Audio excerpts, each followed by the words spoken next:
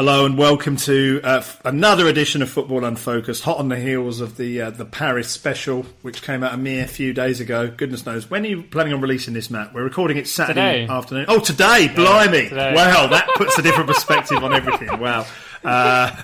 Fantastic. So that's going to be like, what, 2 in 4 or 5 days? Yeah, no. Another record for Football Unfocused people. Yeah, we're breaking new ground. Listeners. Yeah, exactly. Yeah, we'll be just loving it. Well, I think our last episode had, at least 11 listeners, Matthew. So, I agree.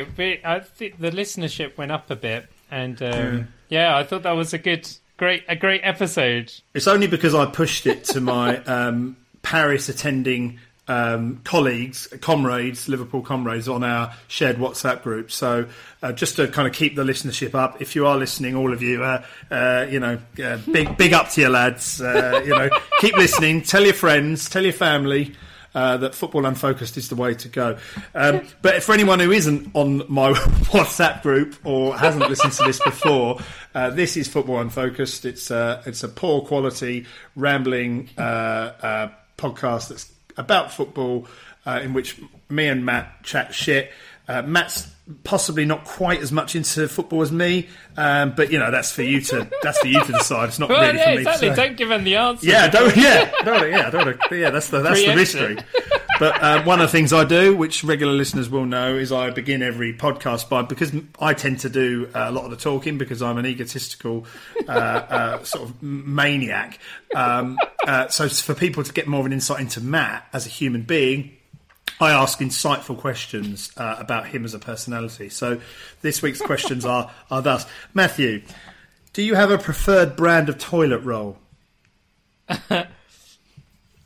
Not a brand as such. I think there was a brand. Was there a brand that recycled their toilet rolls? I can't remember. Was that one? I may have gone through a phase. Do they not all do that? Recycle their toilet paper? Yeah, they use recycled products to make toilet roll, don't they, mostly? No, I think they use sort of Oh, this is terrible. No, this is great content. This is not terrible. But anyway, I do try and something with aloe vera. I find if I have... pleasing on your anus. I find if I have to go to the toilet twice in a day, by the second, visit, it started... It needs a bit of aloe vera. It does, it does. Are you quite punishing with the intensity of your wiping there, Matthew? Yeah, I think you hammer your anus. Potentially. I think... So sometimes I have to jump in the shower. I'm just like, I can't go through this again. Yeah. So I have to jump in the shower. Yeah. And just... They say women in childbirth have it tough, don't they? Yeah. Yeah. So you go in the shower sometimes just hose your anus down to cool it, to cool the... Good. Well, and to clean it, yeah. Yeah, well, yeah. I mean, hosing it down does tend to clean it, in my experience. I don't know about yours. Good. Just for anyone, by the way, who, again, is listening for the first time, that is why I ask these questions, if ever you're confused. Because it might be Regina. Well, there you go. He's given an answer to the question there, which he could have just said all along. But in that, look at what we've learnt from that. We've learnt that Matt finds the act of wiping his shit-stained anus. He finds it so troubling that he often needs to go and finish the job in the shower just to cool his anus down. Good. I do remember it was only really when I was in my 20s. Oh no, late teens that I realised this is quite embarrassing. No, that you have to how to clean it in the shower because nobody really tells you. It's like have to clean your ass. Well, I guess it's like do you wash your legs in the shower or do you just let the water run? You wash your leg, yes, it's skin. It gets dirty. Yeah, but you don't just let the water run down them. No, I give them a scrub, mate. I know what you're saying, that there are more important areas. You've got to, there are hot spots that need the key attention. But your legs still need a rub, mate, Yeah, maybe I should start washing my legs as well. Probably, an unwashed leg probably isn't going to cook up the stink that unwashed other areas of the body would. But you still don't want to leave it. Yeah, that's dirty. where I came a cropper, I think, in my late teens. Someone commented that you weren't cleaning your anus properly? Well, I think somebody just said, You've got skinny pants. Oh no, they just said, have you farted, man? That fucking stinks. You smell of shit. I was like... And it was your pants. Yeah, I think it was just... Or Or just the smell of your arse. Or just the smell of my arse. I think. Wow. I don't know what it was. It's an incredible admission. And again, listeners, that's why I asked these questions. Look at the detail we've got for now. There'd have been no other way of finding that out about Matthew. But now we know it. The world knows it. Or 12 listeners know it. Question two. Question two, Matthew. Do you like magic and that sort of shit? That sort of shit. No, I find it really annoying. Yeah. I find... You're obviously in agreement. Oh yeah, I can't stand it. Oh, I can't stand it. It's just the feeling of it's up there with like when someone starts singing in a film. As soon as I think it's a musical, I'm out. Oh yeah, I know. I tried to get you to watch Bo Burnham, and you were like, "Is this a comedy?" You messaged me. You were like, "Is this a musical?" And then you just stopped watching it. Yeah, which is so good. But yeah, no, I don't like the idea that somebody is impressing me or trying to impress me by, sort of creating a ruse. Right, so you don't like the idea of being tricked? Yeah.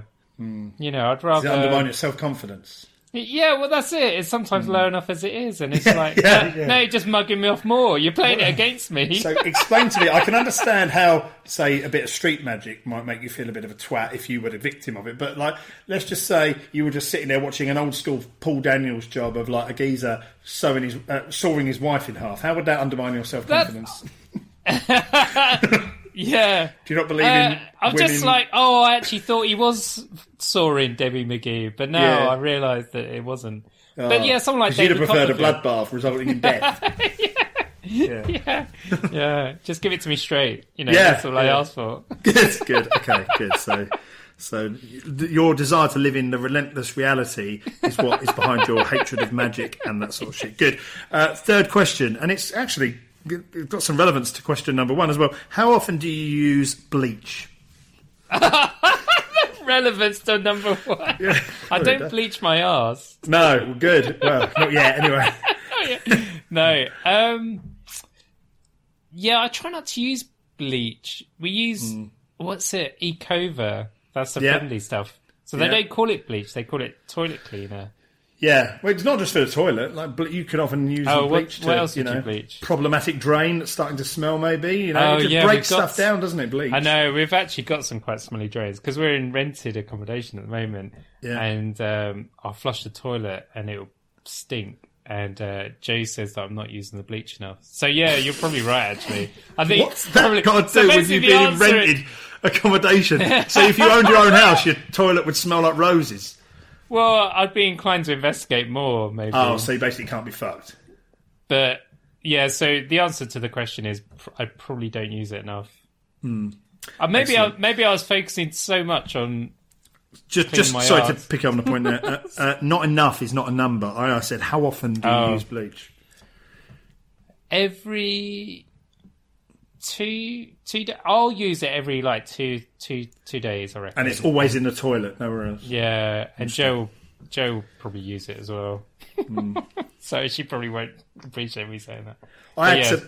Some fox did a pony in a garden a few days ago, and it stank so bad that I couldn't bring myself to just scoop it up with a trowel and dispose of it until I just thought, I'm going to undermine its molecular structure with bleach, and that will take the edge off the smell. And honestly, 24 hours of that, and then what I had to dispose of was almost literally a breath of fresh air.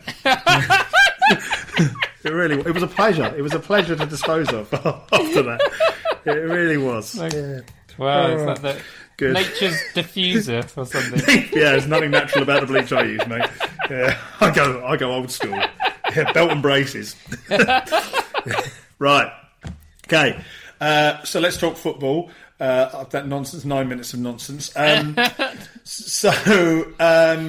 Obviously, the last podcast was focused entirely around, it was just a monologue, basically, a series of individual recordings stitched together to form some sort of narrative from my time in and around Paris for the Champions League final.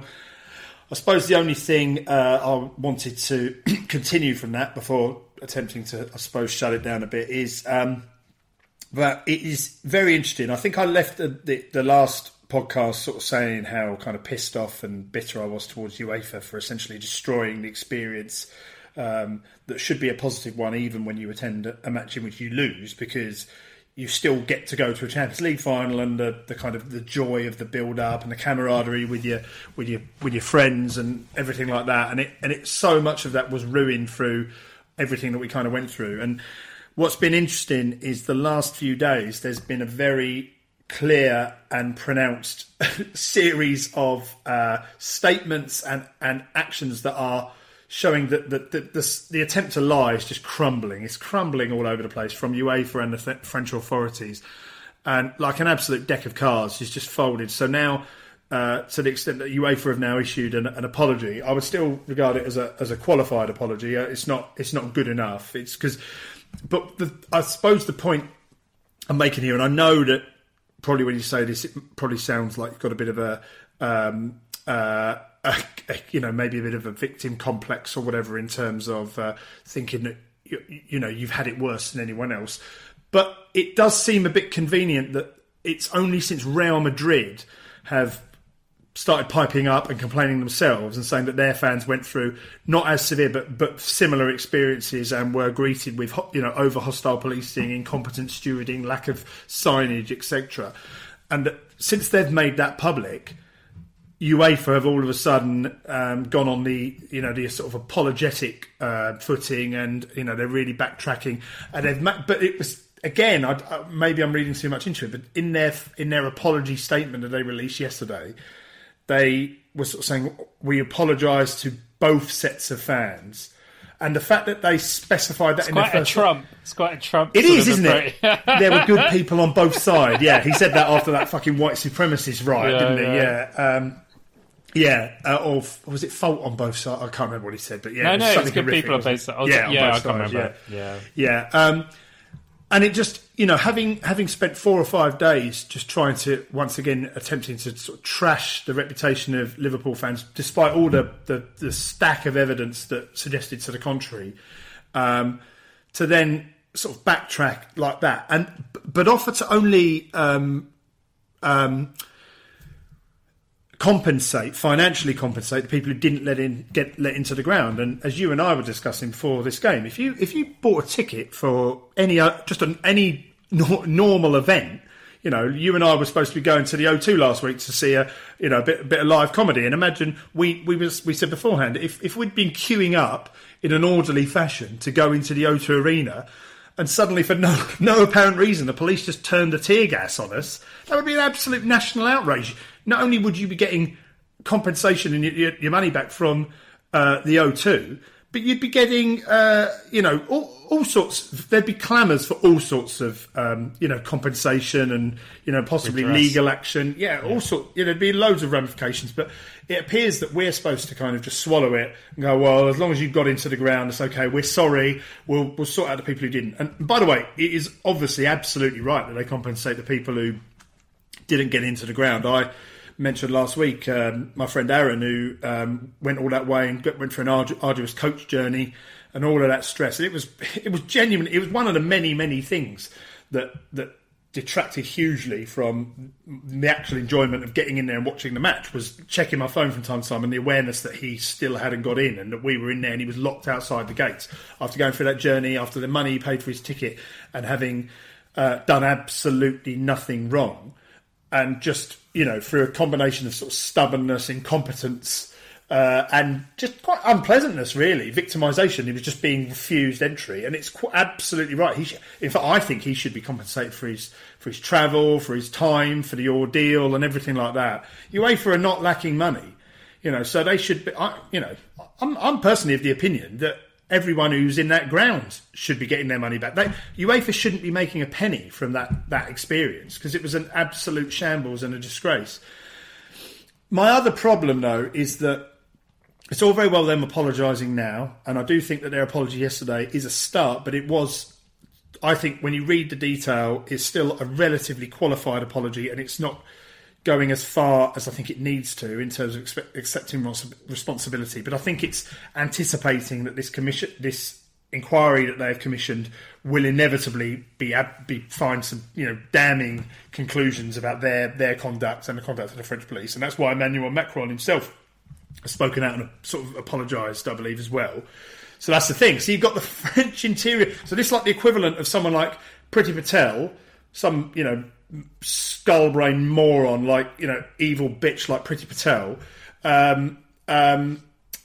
speaking out defiantly and trying to blame, I don't know, let's just use an example, a random example of Priti Patel, maybe some immigrants trying to get to the UK across the idea of crossing the English Channel and subjecting them to some torturous conditions, defiantly blaming them for a few days, and then by the end of that week, Boris Johnson is apologising to them in a televised address. Obviously, I'm not suggesting for 1 second that it's as serious as the way they treat people in the English Channel, but that's an equivalent. You've got one Minister of State making one defiant line of argument throughout the week, and then it's completely undermined by the government at the end of the week.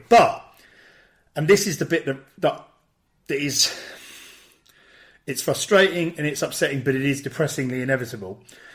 Because of the lack of clarity from the very beginning, and then their attempt to immediately close ranks and blame fans, sticking up that message in the stadium was so provocative. I don't know whether that came across really on TV, but in the ground that was massively provocative. To put it up on the big screen in the ground, due to late arrival of fans, there'll be a delay to kick off for 15 minutes. Or I think they were initially trying to say no more than 15 minutes, and in the end it kicked off about 35 minutes late. So that's immediate. That's not worded in that way by accident. That was worded in that way to say, because of you people turning up late and ruining it for everyone, your conduct, this is now going to be delayed. And that got greeted with, hostility as soon as that went up in the ground. It was absolutely disgraceful.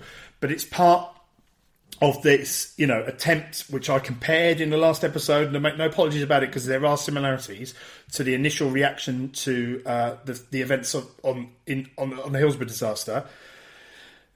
That's what authorities do in situations like that. They attempt to just pull rank and blame, something that is happening to them rather than being caused by them. So because of that, and then the statement by the Interior Minister and the actions of the French government and the French police over a few days, no matter what conclusions are found now, no matter what statements are made by UEFA, no matter how contritional and apologetic government officials in France or wherever are now, enough fog has been thrown into that argument that will now be used by people to justify essentially blaming Liverpool fans. And there is absolutely no doubt in my mind that this will add to people's feeling emboldened going into next season to go back to singing really unforgivably offensive songs about, going back to Hillsborough, stuff like it's never your fault, always the victim and all that sort of stuff. The Manx often sing a song saying the sun was right, you're murderers.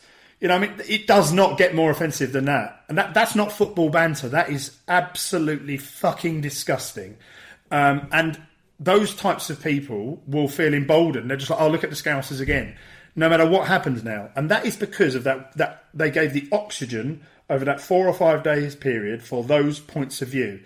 And to show you how pervasive they can be, I know this is a really simplistic and quite an innocent example, but I went to the cricket yesterday. I came back. I went to get some fish and chips for my dinner at the Codfather. Lovely fellas who I know in there, Turkish fellas who run the Codfather. I always chat to them, normally about Besiktas when I'm in there. First question he asked me yesterday, oh, did you go to Paris yet? He said, oh, Liverpool fans causing all the problems. And I just said, well, no, that's not what happened at all. But that's what I'm saying. That's what people will look at that. They'll read a headline, they'll hear a narrative, and then that's it. And then that's ingrained. So he might be different because he's now heard, he's heard from someone who he knows and sees regularly, who was at the game, who's told him, well, actually, that's not the way it was at all.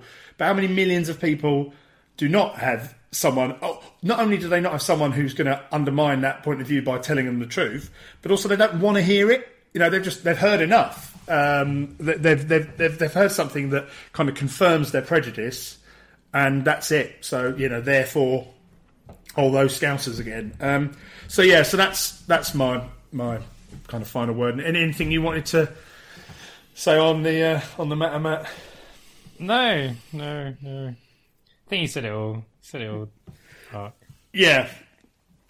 So much more eloquently than I. Yeah, I mean, it's an experience I wish that I or any attendee on that day hadn't gone through. It's a week on, and it's on one hand it kind of feels like a mad fever dream, like it didn't happen, and on the other hand it still feels incredibly vivid. And I don't want to kind of over-labour the point, because there are people who had a significantly worse experience than me, but genuinely it was traumatic. And for about 2 days afterwards, I felt like this kind of fog and flatness that was kind of quite difficult to overcome. And that, originally I was planning on doing the last piece of the podcast, the sort of summing up bit, probably like straight after the game, maybe even that night when I got back to the hotel, and I could still feel.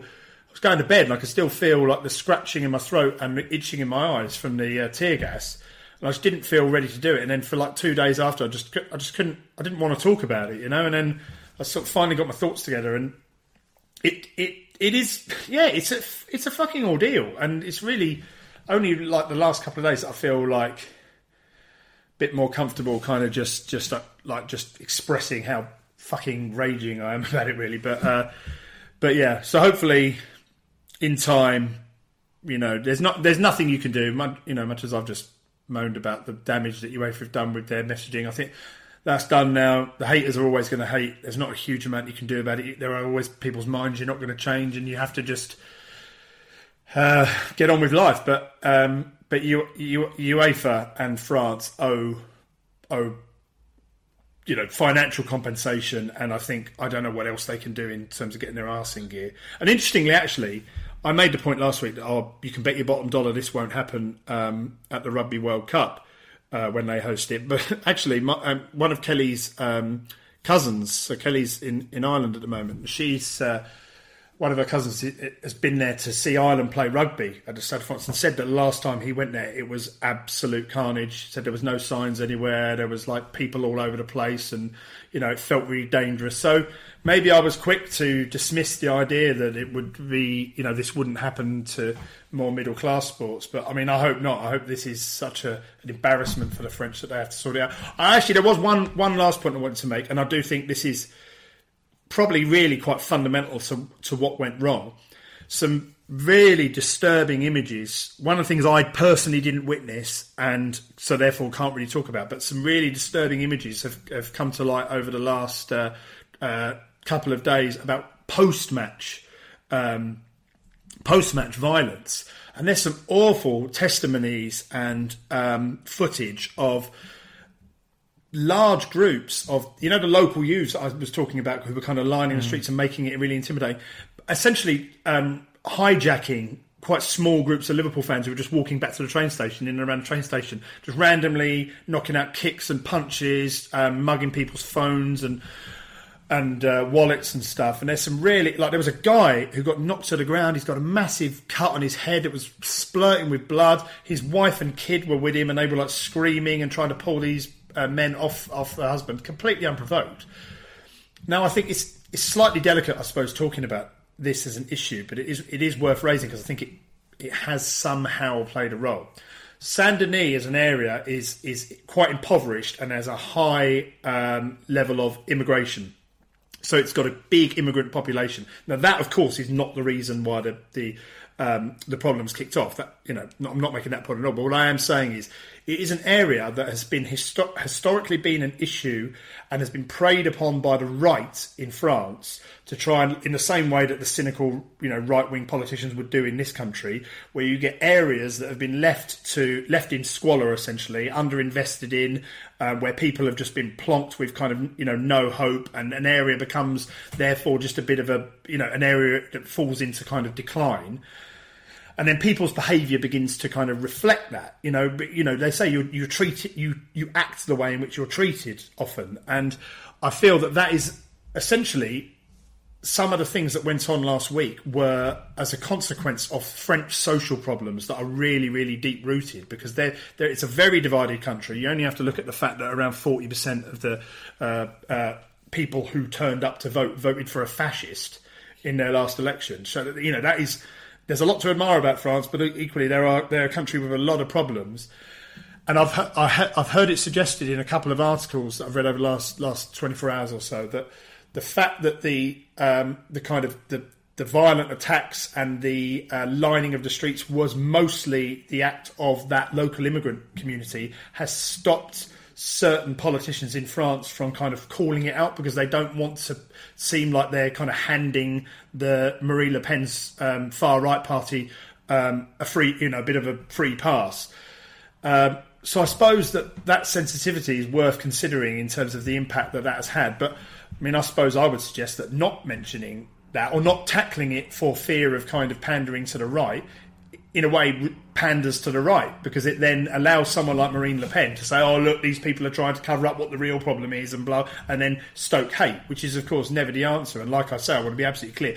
The fact that is an area with, low economic wealth and high levels of immigration is not the reason that the violence took place, but it is an area that has problems. And I think the stuff that happened around the football stadium is just a manifestation of that. Even Thierry Henry himself said when the final was, I think it was when he was on telly when the semi-finals. It was either when the semi-finals had just finished or they were previewing the final in some way. And the presenter, I think he was working for CBS, and the presenter said to him, "Are you looking forward to the final in Paris?" And he said, "Oh no, it's not in Paris. It's in Saint Denis." He was like, "They're very, very different places. You wouldn't want to go to Saint Denis." And you kind of think, yes, Thierry, I wish I'd fucking listened.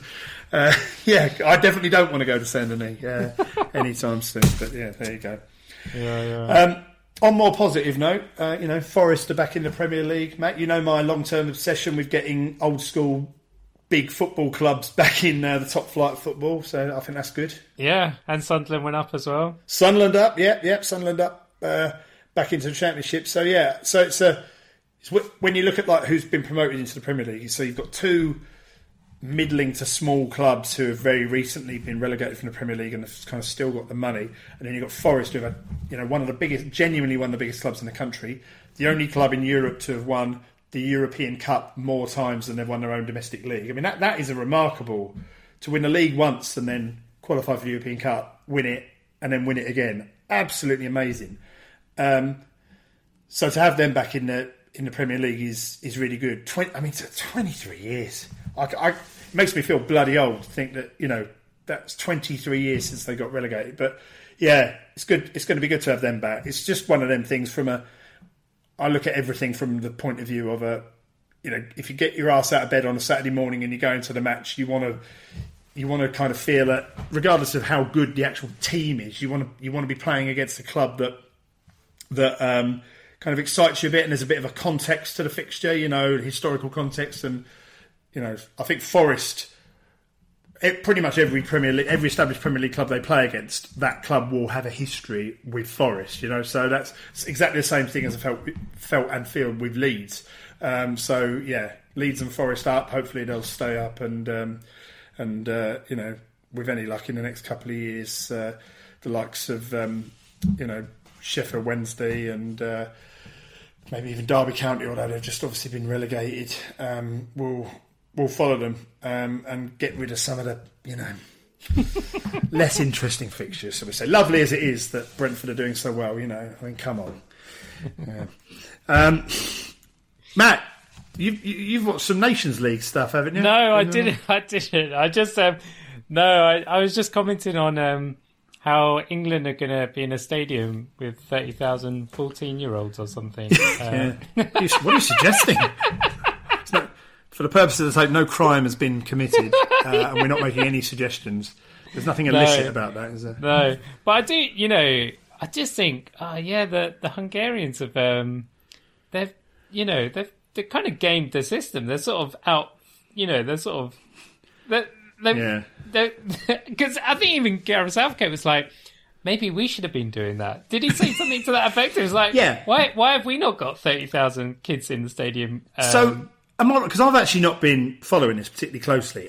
So I'm assuming they've got some sort of stadium ban, but the way you can get round a stadium ban, you're allowed to let kids in. Anyone under the age of 14, okay. And they've got 36,000. So I think what's it called? The Ruckus? What's the bit in the Hungarian? I don't know. I thought it was called the Ferenc Puskás Arena, isn't it? Puskás, sorry. Ruckus. I knew that. I knew there was a K in it. Isn't a ruckus a term for a fight?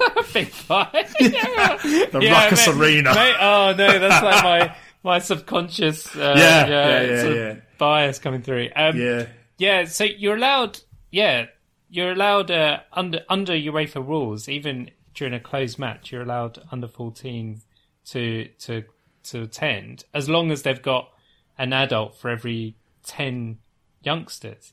So there's going to be, for every 10 youngsters, there's going to be an adult, but there'll be 30, I think it's 32 or 32,000, which is effectively half the stadium. And when that was... Yeah, because haven't England got to play a game in front of an empty stadium as well because of the Euro because of the Euros final, and Gareth Southgate. We're not doing that, no. No, we got to. So we're just going no fucker there. Well, I think we've got a few. We've got some kids, but not 30,000. Well, the kids are back off half term next week, so you could get all the schools within, say, a 15-mile radius. Just say to them, right, when you finish, just get your ass to Wembley. Yeah. Bring your teacher. Yeah. Bring your teacher. It's great to be a teacher. You want to see some free international football.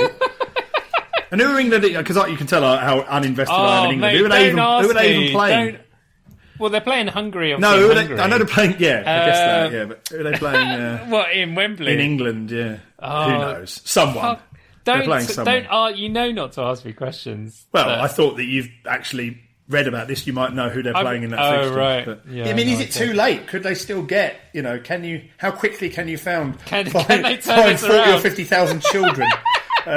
Possibly don't make that the subject of this podcast because that as the title would arouse suspicion. People looking for something new to listen to. The people who are looking for 40,000 kids is not the demographic we're going for. Certainly not. And if you're listening for that reason, really, really do fuck off. Please fuck off. Yeah, and don't come back. Yeah. Good. But no, that's the only thing I have to say. Do you understand how the Nations League works, Matt, and why I was hoping. Did you want to try and have a crack at it? Yeah, it's to do with UEFA. It's to do with UEFA, isn't it? I think ultimately they were trying to. You obviously have, if you're a European country, you go through 2 rounds of on a kind of 4-year cycle: European Championship qualifying, European Championship, World Cup qualifying, World Cup.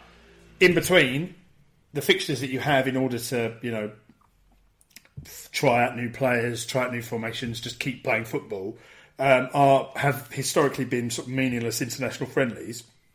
I think in order to kind of stop them and make them more exciting and just create perpetual competitiveness, they've introduced this thing called the Nations League where now this is probably completely wrong, but it appears that what happens is you get put in a kind of group based on your seeding. So you play against teams who are kind of at a similar level to you. And then so the only teams who can actually win the Nations League are the ones in that kind of top seeding. So if you win maybe your group, then you play a knockout game against the winner of another elite group or whatever, and then you have a final. And the bit I don't quite get, please phone in and let me know, is that there is the advantage of it is that you can improve your seeding by doing well in it, so that then if you then say you're like a 3rd seed team, you could then maybe get in the 2nd seed for the World Cup qualifiers and get a slightly easier draw. Also, it's kind of like a backup, an insurance policy. So I think if you win your Nations League group and you're, say, a 2nd or 3rd seeded team, and then you fail to qualify for the international tournament, I think you can kind of use that as the backup and then end up playing a playoff game where you could still qualify for that tournament. So it is kind of worth doing well in for that respect. But I think it's probably more useful for the teams that are less likely to qualify anyway. So, Scotland, for example, who I'm not sure you saw any of that. That was actually worth commenting on that game against Ukraine the other day. Yeah. I mean, they were on a hiding to nothing really there, weren't they? Because Scotland are, obviously, people who are really into England will not want to see Scotland do well. But aside from those dickheads, most people, I think, probably quite like Scotland because, they're known as being a very passionately supported bunch of fans who behave themselves around the world and, historically relevant. But they've probably never played a game where they've been so kind of unanimously backed against, basically, where, you know, anyone in the right mind wants to see Ukraine do well. Even like the Scottish pundits for Sky the other night, where like Graham Souness was like, he could barely bring himself to kind of want Scotland to win. He was actually advocating that Scotland should have gone straight to the playoff against Wales to decide which one of them two gets in the World Cup, and that FIFA should have just found a place for Ukraine to just be in the World Cup. They should have just been given it. But I do think it's good that they're going to earn it. But Wales have now got obviously the arduous task of having to play.